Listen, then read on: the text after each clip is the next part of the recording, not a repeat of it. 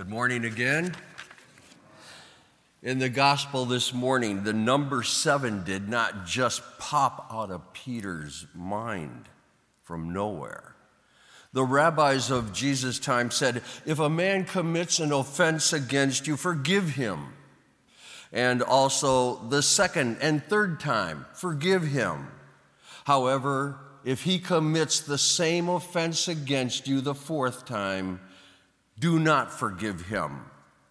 Peter must have thought that he was very generous when he asked Jesus, Lord, if my brother sins against me, how often must I forgive him? As many as 7 times? Peter had taken the normally accepted times of forgiveness of 3, multiplied it by 2, and added 1. Peter probably expected a commendation from Jesus and was very, very surprised that Jesus said, not 7 times, but 77 times, which of course actually means that there should be no limit to forgiveness. No sooner had Jesus taught his men the Our Father that he went on to explain one of the petitions of prayer. For if you forgive those men who trespass against you, your heavenly Father will forgive you your sins. But if you do not forgive their trespasses, neither will your heavenly Father forgive you your trespasses. Then Jesus told the disciples a short story, a parable, which helped them to understand this teaching.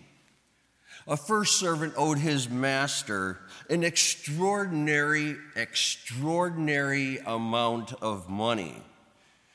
10,000 talents was a king's ransom. As the figure talents is an amount that many of us are unfamiliar with, I looked up the figures in reference books, and to make that amount understandable to you, to carry this amount, it would take an army of 8,600 carriers, each carrying a weight of 60 pounds each. Walking a yard apart, the line would stretch out for 5 miles long. This servant was initially forgiven this huge loan.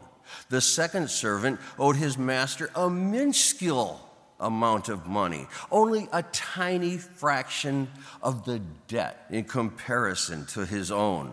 100 denarii is what the reference books say, is what the second servant owed. This was a daily wage for a Jew in Jerusalem and could be carried in your pocket.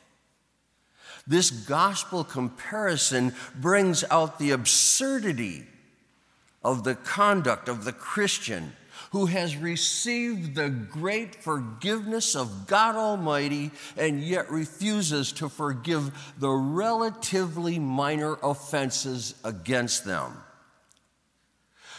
The point of this gospel is there is nothing that others can do to us that compares with what God has done for us.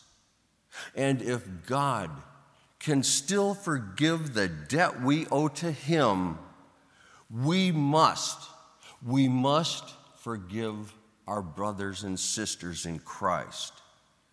If we fail to have mercy and forgiveness for our brothers and sisters, neither will God have mercy and forgiveness for us. As Jesus loved and forgave us, we too must love our brothers and sisters in Christ and find that same spirit of forgiveness, not just 7 times, but 77 times. Amen.